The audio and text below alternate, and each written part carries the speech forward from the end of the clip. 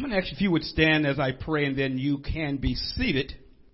Today, Lord, we have come into this place to magnify your name and to honor and to worship you. We thank you for giving traveling mercy to us. We oftentimes don't think of how blessed we are when we go up and down the freeway without incident and accident. And we don't want to take your grace for granted, but we pause and say thank you. And as we have gathered in this place today, we pray that you will give us ears to hear what the Spirit is saying to the church. We love you, we honor you, and we thank you. We give you all the glory. Have your divine way in Jesus' name. Amen. You may be seated. I'm going to give you passages. I will read a couple of them, but in regards to where the passage that we will be reading today, the Transfiguration, you can also find that in the other gospel, the synoptic gospels, Mark and Luke. So for those who are writing the scriptures down, let me give these to you. Matthew 16:28, I will read, and then go to chapter 17 and read the first 9 verses. I will then read Luke chapter 9 verses 30 and 31. I think I'm going to read a passage in Isaiah chapter 60 verse 19. And then I'll read Deuteronomy 18:15. Matthew chapter 16. And today, as Anisha's been out the last couple of weeks working, we won't have it on the screen today, the scripture. And she's hoping to not have to work each Sunday. She's having to work some Sundays. Matthew 16, verse 28, and this is how it reads. Truly I say to you, there are some standing here who will not taste death until they see the Son of Man coming in his kingdom. Chapter 17, verses 1 through 9. And after 6 days, Jesus took with him Peter and James and John, his brother, and led them up a high mountain by themselves. And he was transfigured before them. And his face shone like the sun, and his clothes became white as light. And behold, there appeared to them Moses and Elijah, talking with him. And Peter said to Jesus, Lord, it is good that we are here. If you wish, I will make 3 tents here, one for you and one for Moses and one for Elijah. He was still speaking when, behold, a bright cloud overshadowed them, and a voice from the cloud said, This is my beloved Son, with whom I am well pleased. Listen to him. When the disciples heard this, they fell on their faces and were terrified. But Jesus came and touched them, saying, Rise and have no fear. And when they lifted up their eyes, they saw no one but Jesus only. And as they were coming down the mountain, Jesus commanded them, Tell no one the vision until the Son of Man is raised from the dead. Turning your Bibles over to the book of Luke, chapter 9. Luke 9, verses 30 and 31. Oftentimes, as we've talked before, you will find the passage of many of the parables, the stories in the Synoptic Gospel with a slight twist based on the author's, his own wording and how he is looking at the scripture. And I wanted to read this from Luke chapter 9 that's not recorded in Matthew. And this is what it says in Luke 9 verses 30 and 31. And behold, 2 men were talking with him, Moses and Elijah, who appeared in glory and spoke of his departure, which he was about to accomplish. Isaiah chapter 60. Isaiah chapter 60, verse 19. Well, I won't be focusing on Isaiah. I just want to read that for part of the context. And this is what it says. The sun shall be no more your light by day, nor the brightness shall the moon give you light. But the Lord will be your everlasting light, and your God will be your glory. Deuteronomy, that was Isaiah 60:19. Deuteronomy chapter 18, verse 15. And this is what it says, Deuteronomy chapter 18, verse 15. The Lord your God will raise up for you a prophet like me from among you, from your brothers. It is to him you shall listen. As a title, I've given this message, A Vision of Glorification Before Death. A vision of glorification before death. Let me stop for a moment. Something I wanted to just say. I had the opportunity on Friday to spend a couple of hours with a good friend and a person who's been coming here, Mr. Val Kamai. We talked about the Lord, went through Romans, and when I asked, would he accept the Lord, and he said yes on Friday. Wanted just to thank him for allowing me to come and sit down and spend time with him. He had told me that sometimes when he sees my car here, he says, I want to go over and talk to him. But no, he's probably really busy. And told him a couple of weeks ago I was going to go by. And Friday worked out that we just had a wonderful time just sitting there and just talking. Just incredible. So I want to just welcome Brother Valentine Kamai. Amen. Amen. A vision of glorification before death. God has chosen not to hide his will from us. He has chosen to make mankind a part of his divine plan. It is the person who seeks to hijack God's will for his or her own personal agenda that has drawn erroneous conclusion as to why he or she is in the world. It's a person who takes God's word and feel that I can do anything that I want with it, and God will be okay. You can't hijack God's word. Can't hijack his word. Back in the early days, hijacking was pretty big on planes. It made the news. Now today you got to be concerned about somebody blowing up the plane. But hijacking was the big thing back in the early days. Can't hijack God's word.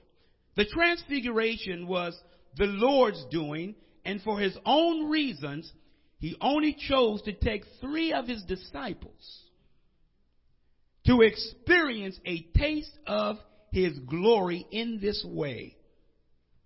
It was the transfiguration that came right before his death and the conversation that took place with Moses and Elijah that centered on his departure.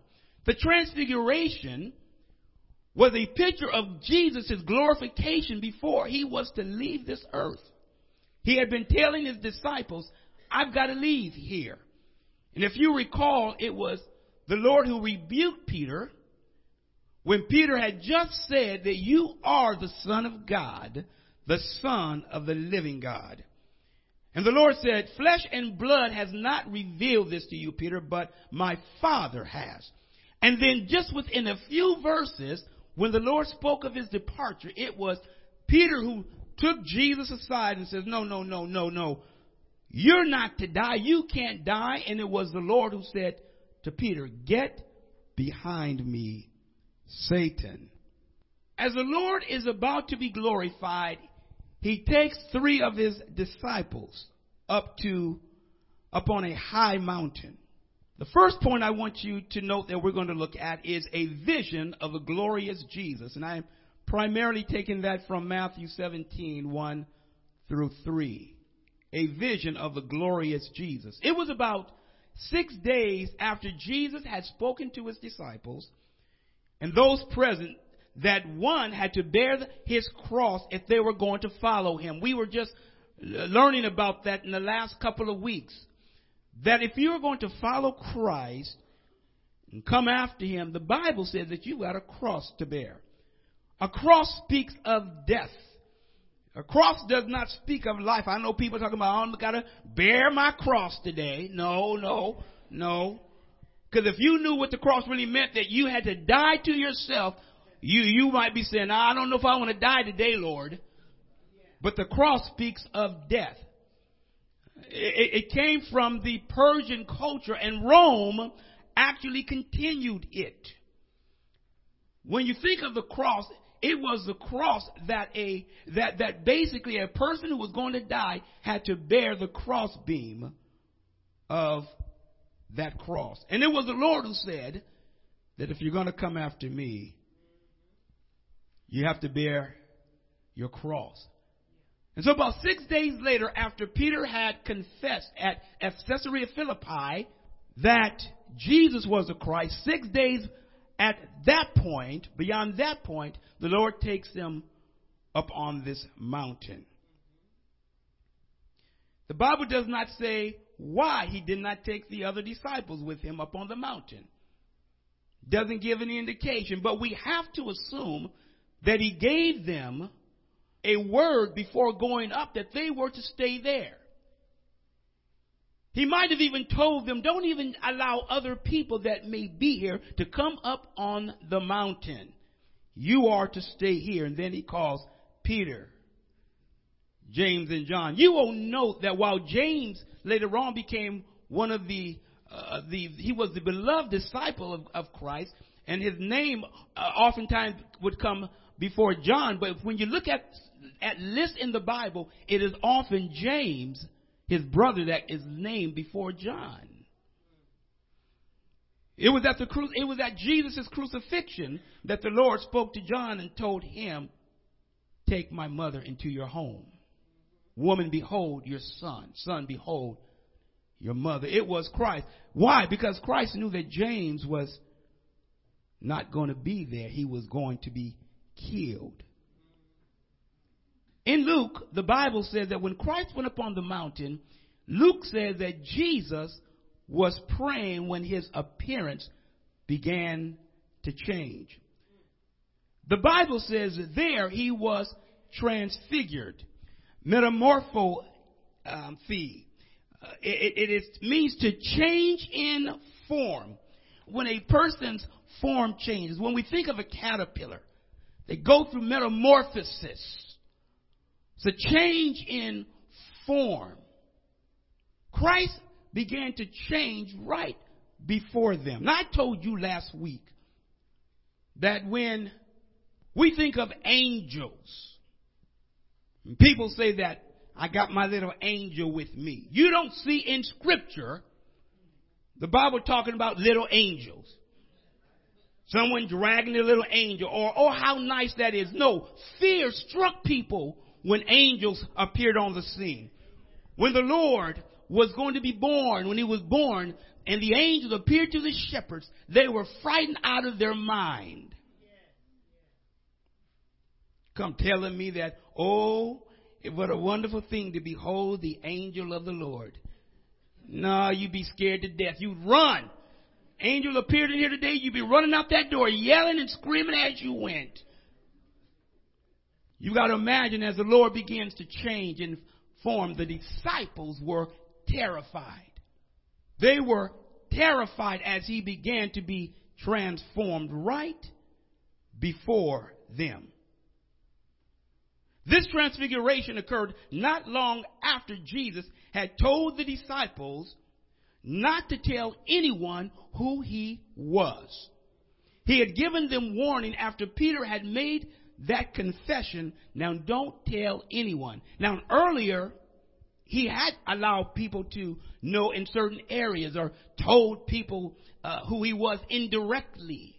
But he now tells the disciples, don't say anything.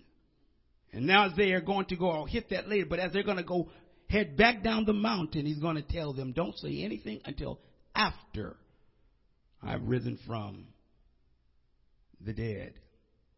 Peter had received special revelation about the Lord. And Peter was one of those ones that would just start talking and times did not know what he was saying through his excitement.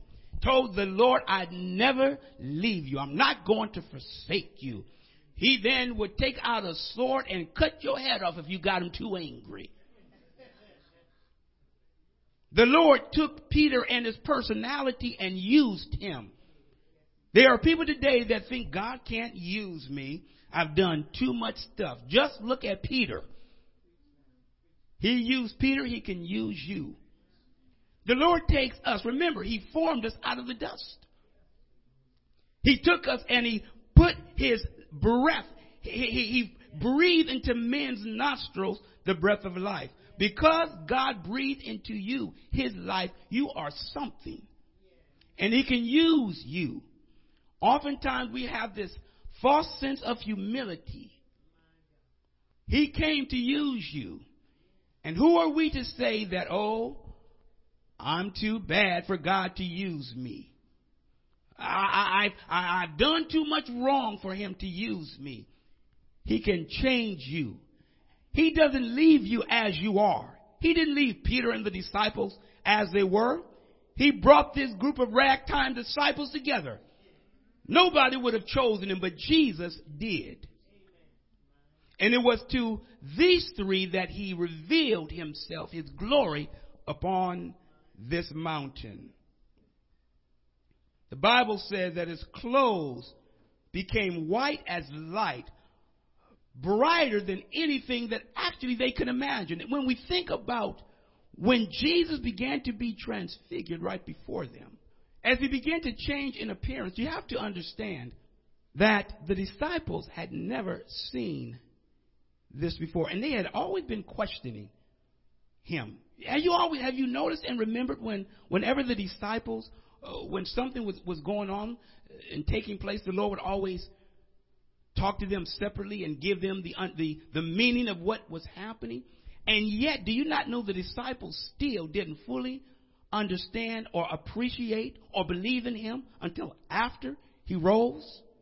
Even though they walked with him, I've told you this before. And even after this experience, they're still going to have doubt. There's no adequate words to describe what they saw. You see, when the Bible talks about that his clothes became as white as snow, whiter than anyone could bleach them. Back in this day, they would use a certain type of bleaching to make clothes white. And they were saying there was nothing on earth that was whiter or as showed as much light as they saw. His face brighter than the sun. When we think about these are the words that we know that they have, but it doesn't adequately describe the glory of the Almighty. And so what happens, we take words that we know, but they don't adequately describe who God is. Do you not know that God has no limits? When we think about that God is from eternity to eternity, there are no limits to who he is or to what he can do. There's no ending to his power, his glory. There's nothing when we think about ourselves, we have a beginning and an end point. There's not everything we know, but God is infinite. Think about the flowers. There's not one petal on a flower that's the same. You look at the petals, not one just the same. Numbers can go on and on. Think about this. God put this all in place. And when you think about God, there's nothing that can limit his power. He has no limits to who he is. The transfiguration of Jesus confirms his glorification when he is to rise from the dead. It was the transfiguration that was a testimony of the fact that he was going to rise. He had been telling his disciples, I'm going to rise. It further shows that he is going to rise from the dead. And not only that, but that he will be raised from the dead and that he will again take his position of authority. Now, the appearance of Moses and Elijah. Moses in the Old Testament represents the law. Elijah represents the prophets. And so the question is, why do they appear? Now, you know it's never really stated why they appeared. Commentators and theologians have debated, but the most common is that it is believed that because of Moses representing the law and Elijah, the prophets, they appear with him. But something I had not really paid attention to before, in Luke it states that they were talking about his soon departure. It doesn't give the details about what they talked about, but just gave, the subject matter. It was about his soon departure. Moses and Elijah. How did the disciples even know it was Moses and Elijah? It doesn't even state how they knew. How did they understand and know that it was Moses? They weren't born during the time when Moses was on the earth. They weren't here when Elijah was here. How did they know? You see, all of the Old Testament is really pointing to Christ. All of the lamb sacrifices, the temporary tent in the wilderness, it was symbolic about what was to come in the future.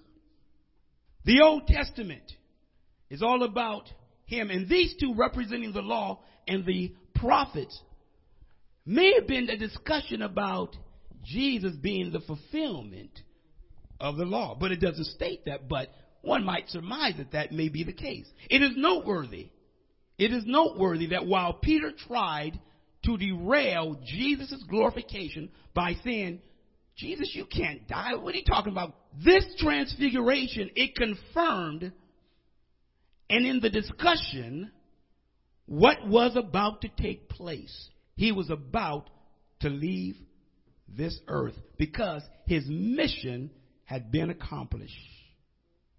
In Matthew's record that they appeared talking with Jesus, and as I said, it was Luke who informs us that the conversation was about his departure. And so as we see a vision of the glorious Jesus, these three were privileged to see this. Let me quickly move on. Point number 2. Listen to Jesus. Matthew 17:4-9. Listen to what he has to say. We can sometimes get so nervous that we start talking and not really knowing what we're saying. Have you ever got to a place where you got so nervous that you're just talking and you really are just talking out of nervousness? And this is what Peter is doing. In verses 1-3, they are actually just there observing what's taking place. But when you come to verse number 4 of Matthew 17, Peter enters the scene. Peter should have just kept quiet and just participated by watching what was taking place. It is Mark's gospel who says that they were terrified with what they were seeing when Peter started talking. It was out of being terrified that Peter began to talk. And Matthew records that while Peter was speaking, there was a cloud that overshadowed them. And Matthew gives the indication that while Peter is talking, God himself interrupts Peter when he says, Jesus, it is good that we're here. We're going to build 3 tents. One for you, one for Moses, and one for Elijah. And while he's talking, this cloud overshadows them, and a voice comes from the cloud saying, this is my beloved son. Listen to him. This is my son in whom, in fact, I am well pleased. Now, I want you to know something. The words that came from the cloud that God spoke, And we oftentimes think of the cloud of what's called the Shekinah glory of the Lord. You first see that the cloud when the children of Israel are coming out of Egypt, going through the Red Sea, the Shekinah glory of God. It is what we have also said when we see the burning bush in the cloud, the Lord. We call that a theophany. We've mentioned that before. But when we see and we see that they see this cloud and hear the voice, it's interesting to note that when Jesus was being baptized and had come out of the water, do you remember that from the sky, from heaven, there was a voice that says, "This is my beloved Son, in whom I am well pleased." At the beginning of Christ's ministry and at the end, we have the exact same words. The beginning of his ministry and at the conclusion of his ministry. The Father says, "I'm well pleased" at the beginning, and he again says, "I'm well pleased." Now, when the cloud overshadowed them and the voice spoke, the Bible says that they fell to their faces. Now get this. This would be prostrate. Do you not know that to fall prostrate really means to worship? It was a face down before the Almighty God. That's what prostrate really means. Worship really means is to be bowed face down on the ground before the Lord. It was out of fear that they are down there in honor and worship. Now, I'm not going to go too far on the other side. Now, I tell you, this matter of being slain in the spirit is not biblical, I don't believe. No, I know I'm stepping on toes. Why do I say that? Because when you think about those who fall backwards, and that was only the enemies of the Lord. Think about in the Garden of Gethsemane when the Pharisees and the religious leaders, the Sanhedrin, had come, and when the mob came to arrest Jesus, and he says, "Who is it that you're looking for?" Jesus. And he says, "I am he." And the Bible says they fell back when he said that. Those that honor God fall forward and worship in submission to his will. Only the enemies of God fall away from him because of his power. When we think of worship, it is a bowing. If anybody should have fallen back by the power of God, it was these three disciples upon this hill. But we don't see that. We see them bowing forward out of fear and trembling before the Almighty God. Now I'm going to leave that alone and go on. But we need to look at it. When we think about things in the Bible, we need to see, how do I back up what I believe? Well, I just feel this way. Well, you might not feel that way tomorrow. Feelings are fickle. They go up and they go down. Husbands and wives that are married. I don't feel married today. Well, I'm sorry, you are. Based on how you feel, you got a contract. It's only a piece of paper. Well, it is a legal binding contract that you signed for better or for worse.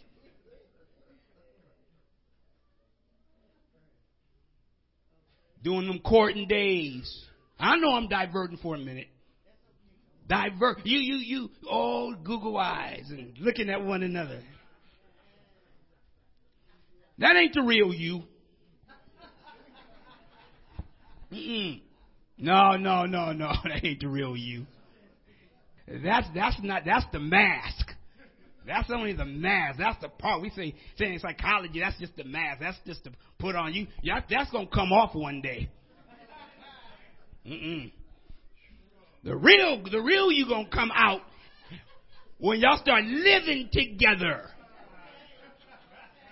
See, when you're dating, one can go that way and one can go that way, and you come back together. Oh, how you doing? And then you turn around and go back home. But when you get together in the same house, that's why you got to stay married forever, because it takes that long to just work out all those problems. Give that to you for free. God bless you. How incredible to be up on this mountain and to experience. Now, the disciples, as they are face down, they have fallen forward or kneeled down out of fear and out of reverence for the Almighty God because of his power. He just appeared on the scene and just spoke, and it scared them half to death. We have to understand, it's God who says at the beginning and at the end, this is my beloved Son in whom I am well pleased. Because why? He is now completing the mission that he was sent to earth to do. You see, if there was another way for it to be done, he would have chosen that.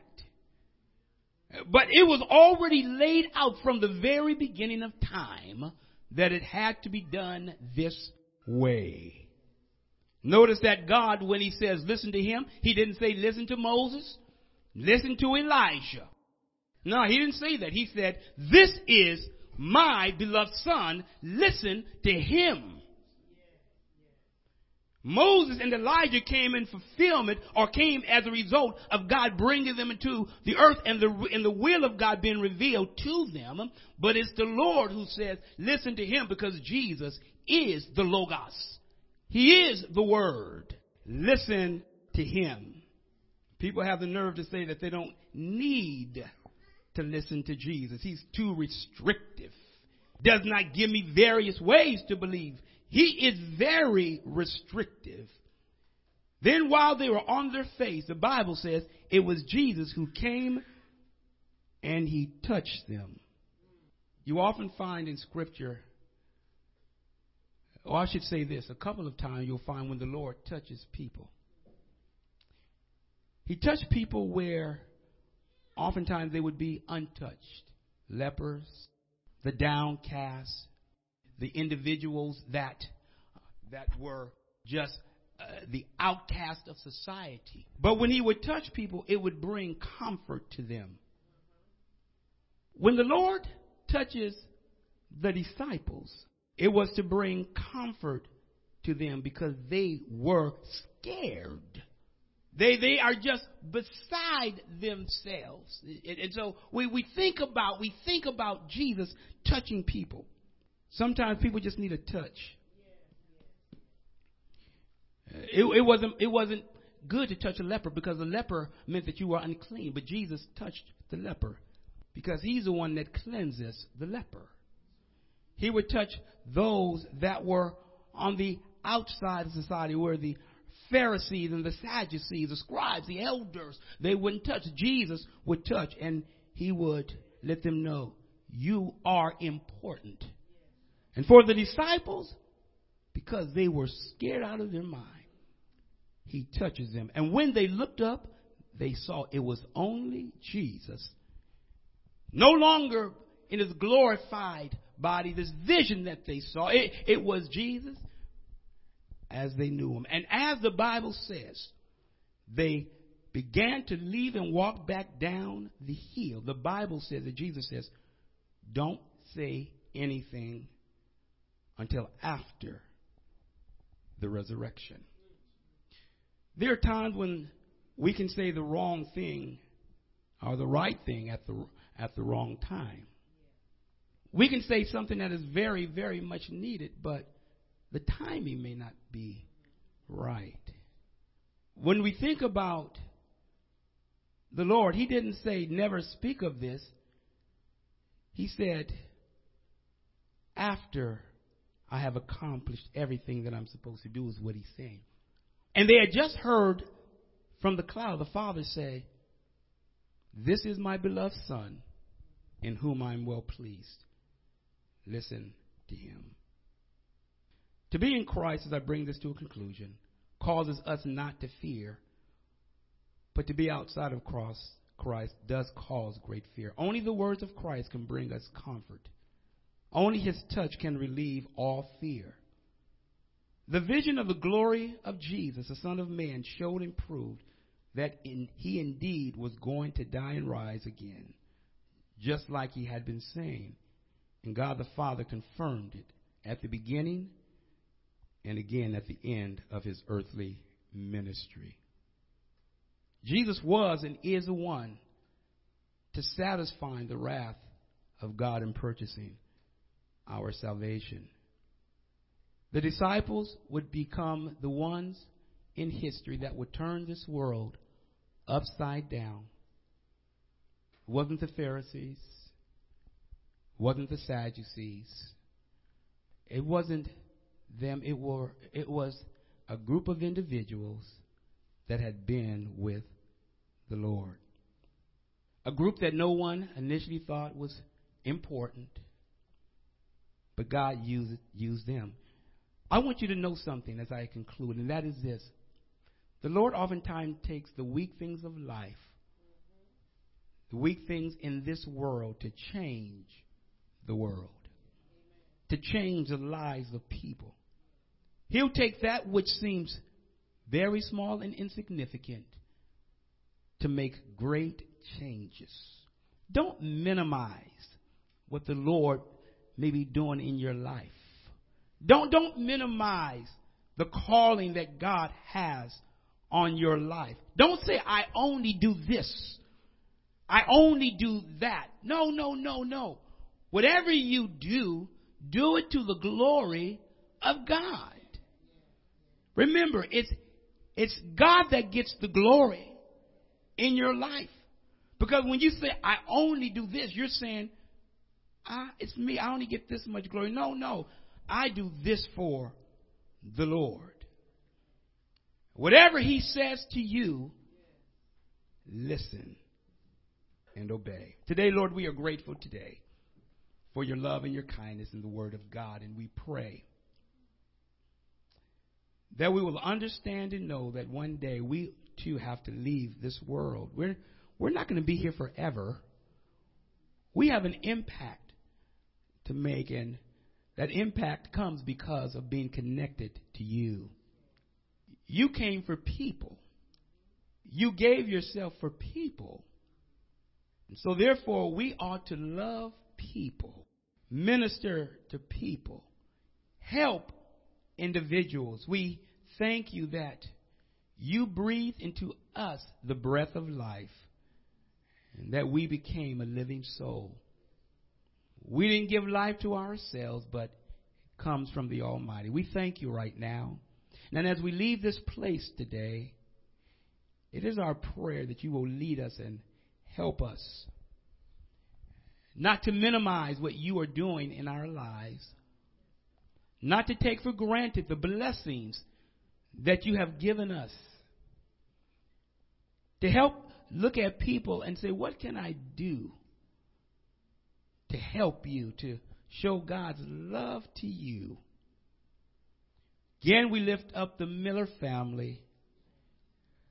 We pray for Mrs. Miller. We pray for the Bynum family, for all of the relatives. But we also know that for Richard, he's gone on to be in glory with you. Richard would not want to come back here now. We can say because he did finally put his confidence and trust in you. No matter what all may have happened before, all the things that he may have done before, because he said yes to you, it wiped everything from the past away. We're grateful to you today. And as we leave today, will you give us your traveling mercy? We give you all the glory and praise in Jesus' name. God bless you. You may have a good day.